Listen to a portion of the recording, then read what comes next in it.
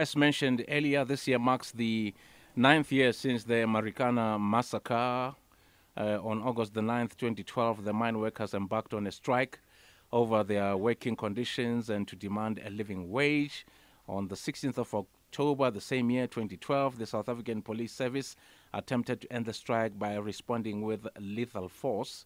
Over the course of a few days, the cumulative death toll reached 44 people, including mine workers, Lonmin security personnel, and 2 SAPS officers.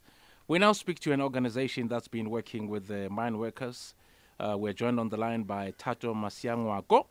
Thato is a researcher at the Socio-Economic Rights Institute. Dumelang, Thato. Thank you so much for having me. Okay, Thato. You know, sometimes you can mess up with names because you see Thato, you think, oh, it's male. But while I was saying he, I was like, okay, change it. It could be a lady. And here we are. It's a lady. Apologies for that, Thato. No problem at all. Well, good to have you on the show. So, thank you so much. It's a pleasure. So, Thato, please give us an update on the pursuit for justice for the affected families. You know, to be quite honest, I thought, you know, a lot of things as far as this is concerned were sorted out a long time ago.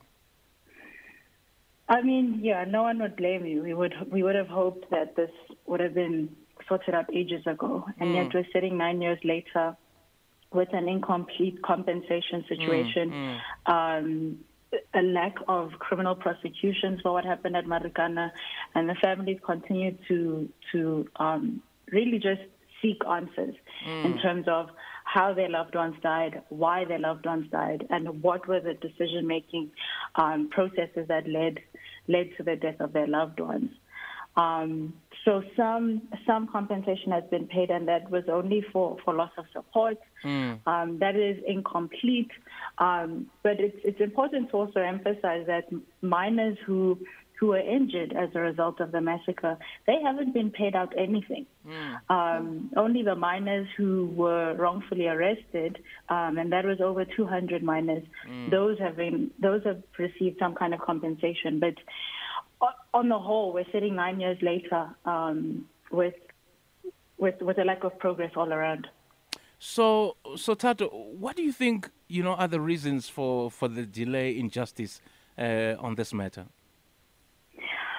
The short answer is a lack of political will. And, you know, the evidence for that is really how little resources and attention and capacity have been given to the various institutions that need to investigate this matter and bring it to a close. So I'm speaking here about IPID, the Institute for Police, the Independent Directorate for Police Investigations, the NPA, the National Prosecuting Authority. These are institutions that are important for investigating what happened at Marikana, and yet they haven't been given the necessary resources to do this kind of work. IPID has consistently complained about being undercapacitated and underfunded, and they've had struggle with having increase in budget, particularly for Marikana. In terms of the NPA, who are responsible for handling the prosecutions, we have 3 prosecutors who are handling the prosecutions at Marikana, and while they're doing incredible work, they have other matters that they have to deal with. So there is just a lack of seriousness that's been given to the situation, even with payouts. The fact that we're still, going back and forth around that sort of thing just speaks to the lack of political will. If we speak about an apology, the president has consistently promised to apologize to the families in person, but that's yet to happen. So, right from the simplest of things all the way to perhaps the more complex, where we're speaking about, like a really complex criminal matter, there's just a lack of political will all around. And speaking about families, how have they been handling this matter? Is there still any optimism that justice will eventually be served? Look, the families will never stop wanting justice, and they really do just want closure. So it's really less about hope and more about, how much longer do they have to wait. It's been very difficult. From the moment they found out that their loved ones died in 2012, to date, every year where there's a commemoration, they are re-traumatized over and over again. Over the years, many families have lost loved ones as a result of perhaps just dealing with the trauma. And others, of course, time has passed, and they've passed without ever really knowing what happened to their loved ones. So to say that they've had a really difficult 9 years is really, to put it mildly. So what has your organization been able to accomplish thus far with regards to getting justice for the families? So we continue to advocate for meaningful police reform, and that's ongoing work that we do through our litigation research and advocacy. In terms of supporting the families specifically, we continue to represent them legally, to negotiate with the state in terms of compensation, and that's what we're doing, and that's ongoing work. It's tireless. It just goes on even outside of like the 16th of August, for example, where families have to attend the criminal prosecution. So they're watching the trials, and then there's postponements, and they have to go back home. We're providing support in all those kinds of ways, just seeing to it that they do get justice at some point.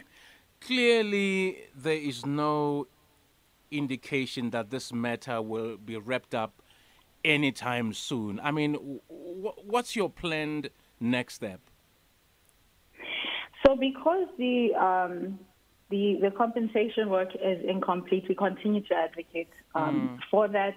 And I understand that the legal teams, I think, are working towards pushing for prosecutions for what happened on the 16th.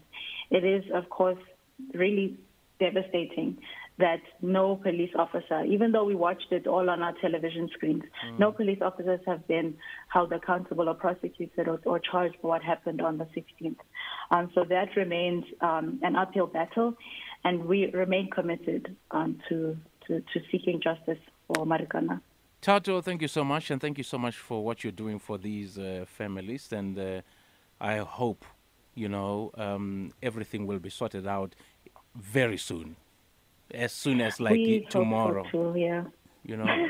As soon as tomorrow, we do believe, the people who are running the country, they too have families and understand where these other families are coming from, having lost their family members. Some lost their jobs, some were injured. Absolutely. Thank you so much for having me. Thank you so much. There you go. That is Thato Masiangoako Researcher at the Socio-Economic Rights Institute. Radio 2000, our music, your memories.